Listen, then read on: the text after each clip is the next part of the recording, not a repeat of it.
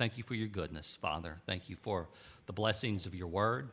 I pray, Father, that you would take your word, Lord, and I pray that you would go up and down each row, Lord, speak to each heart.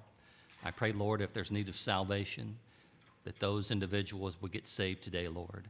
And, Lord, if it's areas that we need to improve our service for you, I pray that you would speak to those hearts. Speak to my heart today, Lord. I need to hear from you. Pray you'd be with our pastor. Fill him with the power of the Holy Spirit, Lord. Thank you for loving us. In Jesus' name, amen.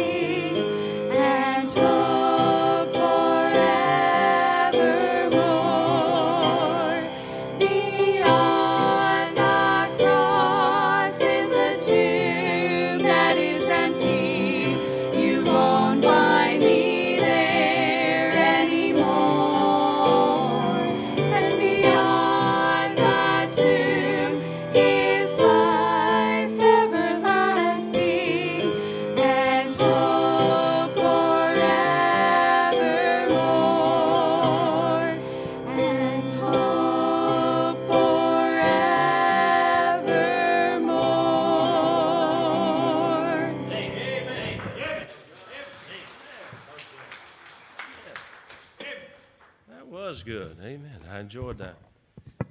All right. Well, it's good to be back here, and I'm glad you're back here. I'm glad you're here. Hello, everybody. I'm going to try to keep you awake because I'm going to try to keep me awake while I'm keeping you awake. And something sounds different here. Does something sound different? Sounds kind of hollow, or I'm in a tunnel or something. And if I need to, if Brother Wayne can't get it corrected, it'll be your fault, Brother Wayne. How is it? Still something wrong, right? Something wrong? Something wrong? How's it sound? Does it sound clear enough for me to use this, or should I go to the other one? The other one? This sounds clear? Somebody talk to me. I mean, you're looking at me like, you need a microphone out there. All right, I'm really excited to be here. We finally finished up for I got about 2.5 months, I think, that I don't have to travel to another meeting. Amen. And so that's really exciting. Amen. Yeah. Praise the Lord. Which means your sermon's going to get longer because I can actually prepare. We're just really excited about that. I've been looking so forward to it, just been looking for this day where we could get through this and just drove back from Kansas City area last night and got in about 12:15, but just thrilled to be able to be here, and we've gotten our stuff moved into a house. That's all we've done, is moved into a house. And you just don't walk around anywhere in the dark, because you're going to fall over something, because there's boxes everywhere and all kinds of confusion. I looked at my wife this morning, I said, do you have any idea where my socks are? And she looked at me and she said, no. So I have no socks on. So no. So this is an incredible passage of Scripture. It really is just a wonderful passage. It says, when the Lord turned again the captivity of Zion, we were like them that dreamed. You know, when you're set free, it's like a dream. It really is. It's just, there's some things that have happened in my life that were so good that I'd wanted to happen for so long that I have at times dreamed that they didn't happen. And then wake up and realize it's okay. It's taking place. And so, and I'd love to get more specific about that, but I can't. But it says that our mouth was filled with laughter and our tongue was singing. You know what? When something really happens in our life, when we find salvation, we ought to be filled with laughter. It ought to be something pretty good. And we ought to be filled with singing. And I challenge you, sing more. Sing more. God loves a joyful noise. And that means you don't have to sing good, just sing. Sing out. And sing, or should I be sing well? Which way is that, proper English? Anyway, honestly, raise that hand, Miss Linda. Yeah. I mean, look at her. She got up here and sang for us just a minute ago, and she can't sing. And so, no.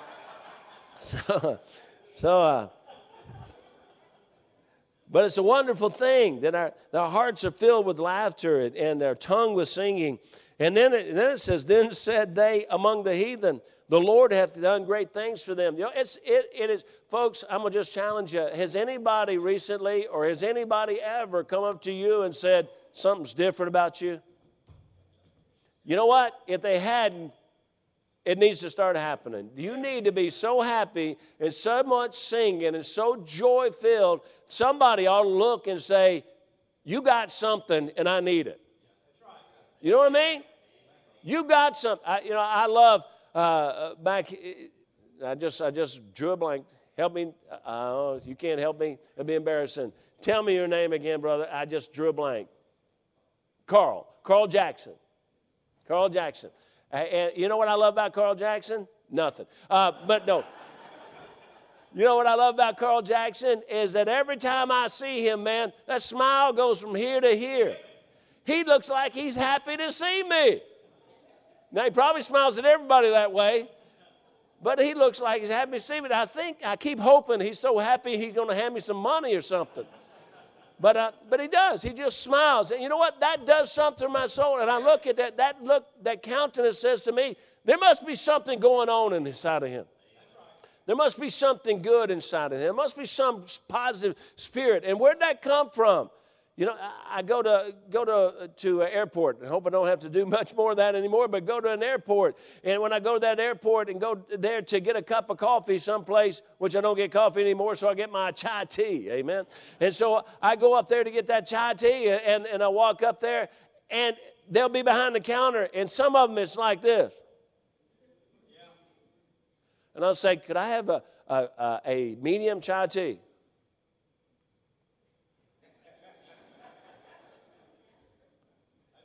And I look at them and say, are you having a good day? And sometimes they look at me and they go, no. And I said, well, it must be better now because I'm here. And every once in a while they smile. Most of the time they just say, take your stinking tea and leave. But sometimes you walk up there to the counter and, boy, you say, could I have that medium chai tea? And they look at you and they say, it's my pleasure. And I think, are you a Christian?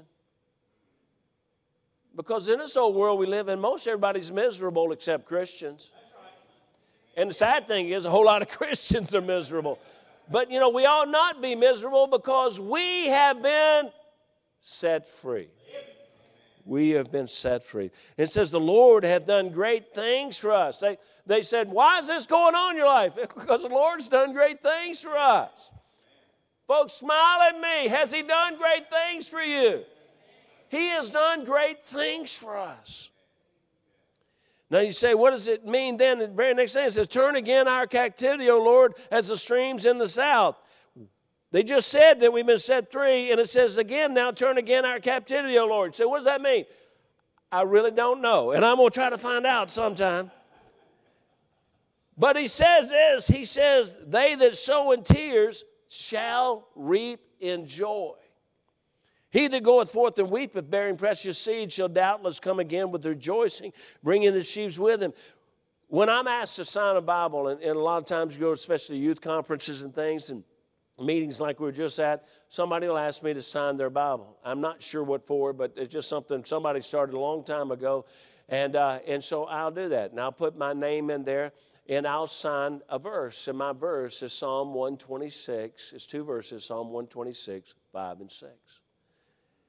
They that sow in tears shall reap in joy. He that goeth forth and weepeth, bearing precious seed, shall doubtless come again with rejoicing, bringing the sheaves with him. You know, when I look at these verses, I see the promise in there, just like I see the promise of salvation. Whosoever shall call upon the name of the Lord shall be saved. And I look at this, and he that goeth forth and weepeth, bearing precious seed, shall doubtless come again with rejoicing, bringing the sheaves with him.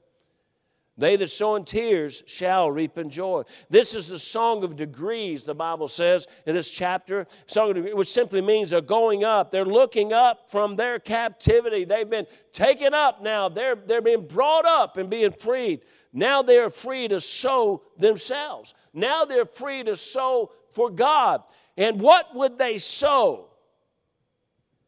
I mean, what's the scripture talking about? It's talking about we're being set free now, and now God says if you'll sow in tears, you'll reap in joy. What are we going to sow? Listen to me, what you sow is you sow your freedom to somebody else so they can be free. Why the tears, though? They that sow in tears.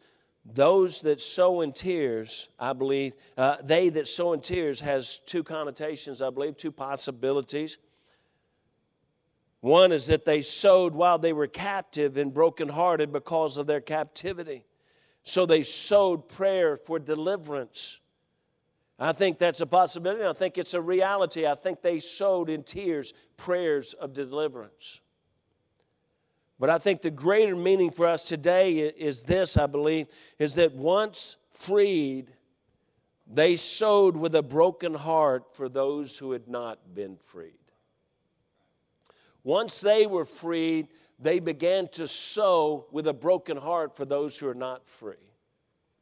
It's going to be a really simple message today, but it's such a very important message today. The truth is, it is a life-changing message, both for the hearer today and for those who are the benefit of the hearer. Today, everyone in this room should be in one of two categories. Either we are still captive and brokenhearted because of our captivity. We're here today seeking God that we might be free from that captivity. You know, that's one reason people come to church. They're sitting in this room right now where they walked in the door, and here was the statement. I was driving by and I felt like this is a place to come visit. I felt like this is a place to come in. And when they came in, somebody told them how they could be set free. Told them how they could know for sure they were going to heaven. Told them how they could be set free from the sin that so binds us and controls us in this world. And you know what? They're sitting here today, and just in moments as I've been preaching, I've seen smiles come upon their faces. Why? Because their life is new. They've been set free. There's a song in their heart now. Now, either we are still captive and brokenhearted because of our captivity, or we are here and we've been freed. And the honest truth is, from the Scripture, we ought to be brokenhearted about those who are not set free. In 1975, I was entering in my junior year of college at Memphis State. I was imprisoned by the sin and the world. I was in constant turmoil, struggling for direction and purpose for life. And the only real purpose that I could find was one more dance, one more party. I was struggling for a reason to live. And honestly, at the party, I was the life of the party. But as soon as the party was over, it was depression and fear which came upon me. And then something you're going to hear many, many times, I'm sure, as long as I'm here, November the 8th, 1975. This Psalm 126 became a reality in my life. You see, the Lord turned again my captivity. And when He did, I was like one that dreamed. And whether you can understand this or not, for so many months and so many times I'd laid in a bed and I could not sleep. And so much fear would grip my soul about this thing called eternity. This thing of why I dwelled on it so much, but I would think about every breath I take, I'm a breath closer to death. And watch this, everything in my life I'd been able to control. When I played ball, if they wanted me faster, I got faster. If they wanted me stronger, I got stronger. If they wanted me bigger, I got bigger. Whatever they wanted me to jump higher, I jumped higher. Whatever they wanted, I could do if I wanted it bad enough. And I faced something I had never faced before. Death. And I couldn't control it.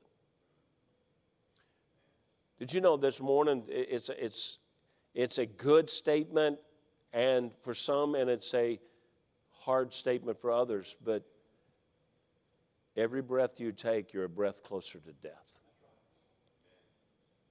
And you can't stop it. You say, yeah, I can hold my breath. But you're a breath closer to death. The Hopper family is such a reality to them right now. I'll be honest with you, I knew the text was coming. It was just a matter of when, but it's so hard to look at it and read it. And I just got here in time, praise God, to get to meet Brother Jerry and to be every time encouraged by him that he believed in me. Every time. He believed in me. He would just shake my hand, and he was such an enthusiastic encouragement to my wife and I that God's going to do something through you. God's going to do something at that church. And I'm a human being like everybody else, and I'm telling you, it just lights your fire to believe somebody believes in you.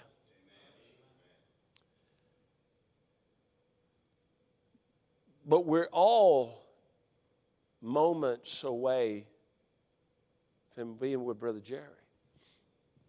You see, as David said about the baby that he lost, David said, he's not coming back to me, but I'm going to go to him.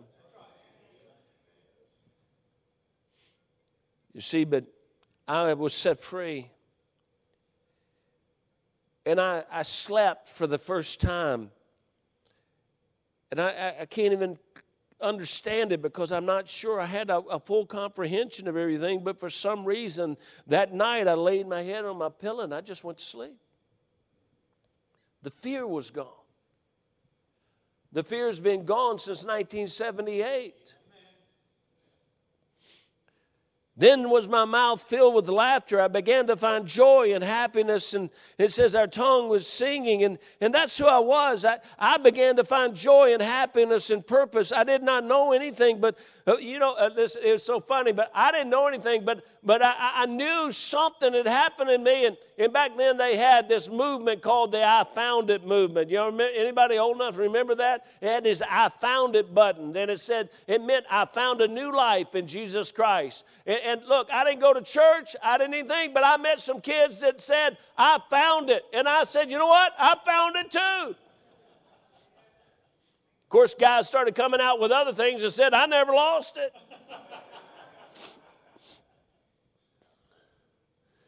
But I wear that button around. I found it. I can still remember the first time John Bramlett ever met him. It seemed like constantly I was crossing his path.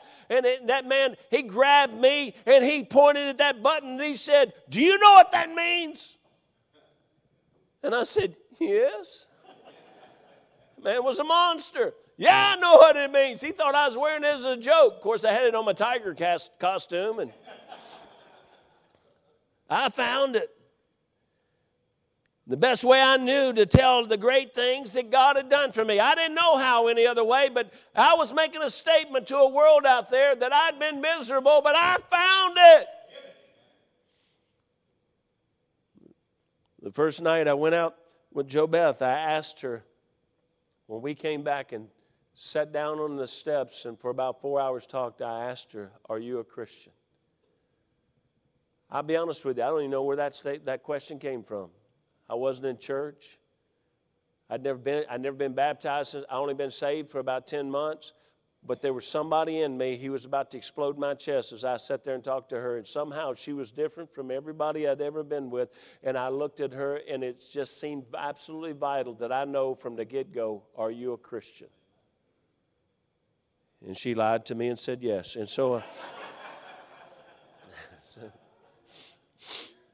she would do anything to get me.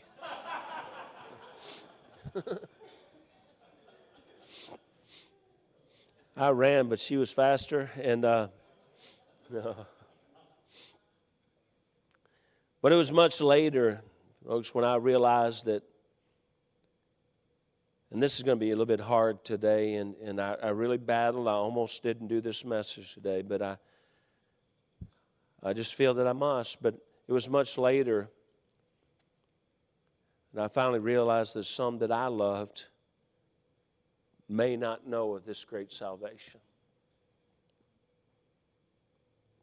this great freedom. Eventually, we found a wonderful church, and God began to move in our lives. Almost immediately, the church was not, and forgive me this statement, but we need to hear it, church was not a place that we could come once a week so we could feel better about how we lived. Rather, it became a place that we desired to be, for it taught us how to live. And we realized it was changing our lives. It was at the church that I learned to love my wife. It was at the church that I learned to care about others. It was at the church that I learned about rearing my family. And that's why I'm going to do this Sunday night series, because it was at the church where I learned how to have a family and keep that family. It was at the church that I learned that actions truly have consequences. It was at the church that I learned obedience to the Word of God brings blessing. Obedience brings blessing. It was at the church that I learned decisions determine destiny. It was at the church that I first became brokenhearted over those I loved who might not be saved and set free. I can't tell you exactly when it happened, and I can't tell you why it took so long to happen, but I got saved in 1975, and late 1978, we found a church and started going. We got married in July of 78. We started going to church in late 1978. I don't remember when, October, November, somewhere in there. And I'll be honest with you, I was excited about being in an environment where, I was excited about being in an environment where you could really laugh and enjoy people and have no regrets afterwards. I was really excited about young people that didn't have to go out and party and get drunk and take drugs and do things in order to have fun. I was really excited to be around somebody that could say, I had a great time last night, and behind that they wouldn't say, hey, I had a great time last night, I puked my brains out. I never understood that statement. How can you have a great time and you puked your brains out? But that's what these guys would say. And I was glad that I was around people that were happy and that they could laugh and they could enjoy. And you know what? You didn't have to talk filthy for the joke to be funny. I was thrilled. And so maybe it was just the excitement about what God was doing in my life, what God was doing in my marriage, what God was doing to just take this oppression away and the peace to be in my life. And maybe that's why it was a delayed reaction, but somewhere in that first year, suddenly in a church service, it suddenly hit me. Wait a minute. If this is so good for you, what about those you love? And God broke my heart, and I found these verses. They that sow in tears shall reap in joy. For almost 40 years, if I go more than a week without shedding a tear over the lost, and I began to pray and say, dear God, please bring them back. Please break my heart again, because it's a promise. Now I'm going to give a little bit of testimony. The truth is, my love and my burden almost drove my family away. Because I would be around the people of the church and the young people, and I just loved it because there were so many people. They were saved. They were happy in their salvation. They were trying to live a life that were just not just tainted with sin. And we all have sin, and I understand that. But let me just make a statement. I'm about fed up with this statement. God sees all sin the same, so don't think your sin's any better. Let me help you. Eternally, that's true. Because all sin will send you to hell. But if you read the Bible, you'll find out God thinks different about different sin. He has different punishments for different sin. So if there's different punishment, sin must be a little bit different in this life.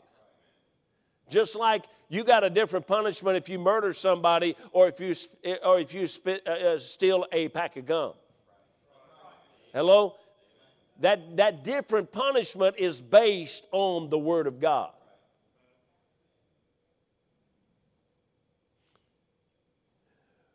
But I was so happy around them, and that was by nature. I loved and I enjoyed, but I would come around family now, and the moment I would meet a family member that I was not sure if they were saved or not, this overwhelming broken heart would come upon me, and I couldn't smile, I couldn't laugh, I couldn't enjoy. All I could think about is how, God, can I make sure that they're going to go to heaven? I became so burdened and brokenhearted that my spirit around them was not good. The truth is, I didn't enjoy them like I'd once enjoyed them. That didn't make them look at the church positively because they didn't see me around the church. So I'm going to just try to give you a little testimony to help you. If you've got lost loved ones, can I tell you, this is what I had to learn. I had to learn, listen, I prayed, and I took Psalm 126, 5 and 6, and you can ask my wife 100 times or more. I came to an altar, and I knelt at an altar, and I wept, and I said, oh God, please save. And I would call off different family members and say, God, please make sure they're saved. God, please make sure. And listen, I would weep there, sometimes I'd be in my police uniform. He said, man doesn't act that way. But listen to me. God said, they that sow in tears shall reap in joy. So I didn't care what anybody thought about me. I'm going to beg God in tears. But I came to a reality that I'd done, I pushed, I tried to witness, I tried to do everything. And then when I came to the point where I realized, okay, God, I've got to allow you to do this. And Father, I'm going to love them. And Father, I'm going to have a right spirit around them. I'm going to find a way to laugh at everything I can laugh at. I'm going to find a way to enjoy everything I can enjoy. And God, I'm going to keep praying though, and I'm going to keep weeping, because they that sow in tears shall reap in joy. I began to come to an altar, and probably for 2 or 3 years, I came to an altar after church service, and I shed, I know, thousands of tears over ones that I love, and I just begged God. And it was at church that I preached my first sermon, and at that church that the very first person on that sermon that I preached came forward. And when they came forward, that very first person to ever come to an altar while I preached, and this is hard for me to say, but that very first person that ever came while I preached was my mama. And when I walked down and shook her hand, she said to me words that'll ring in my ears until I get to heaven. She said, son, I want what you have. I want what you have.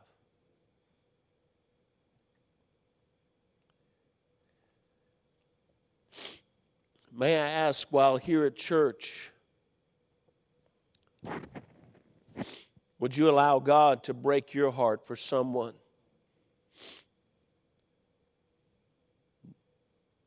Would you ask God to allow you to be willing to shed some tears, asking God to convict them and bring them to salvation?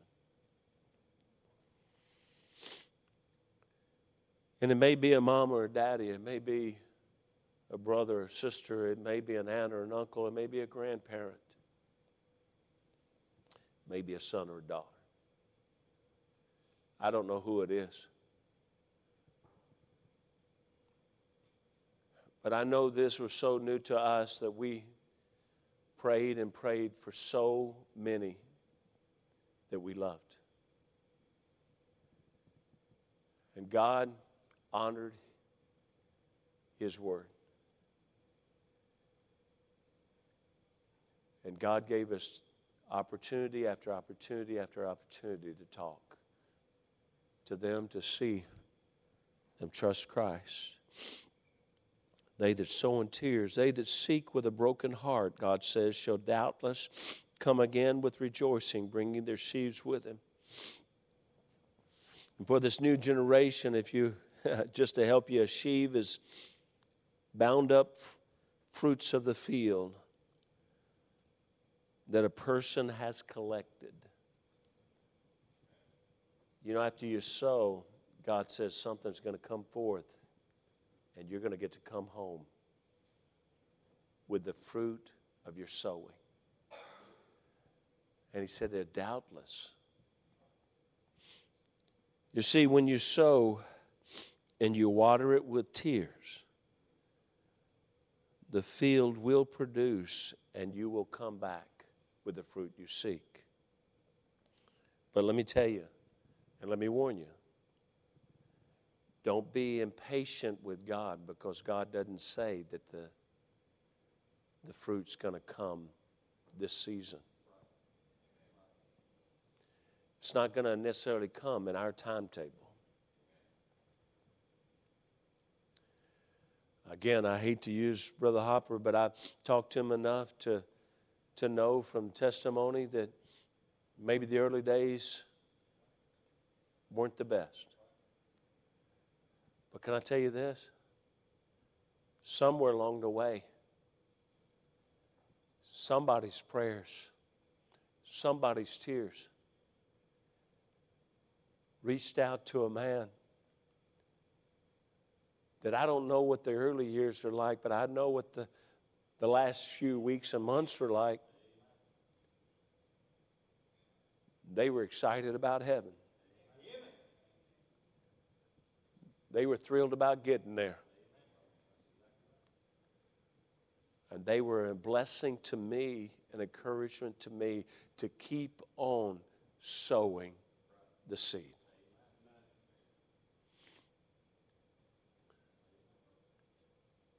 How long must I sow? All I can tell you is you keep sowing till the crop comes in. You keep sowing till it comes.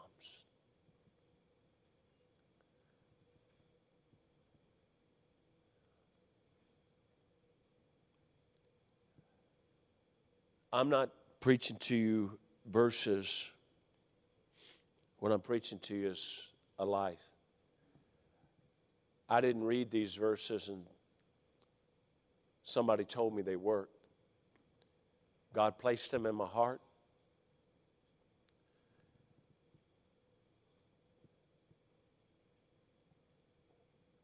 A long time ago.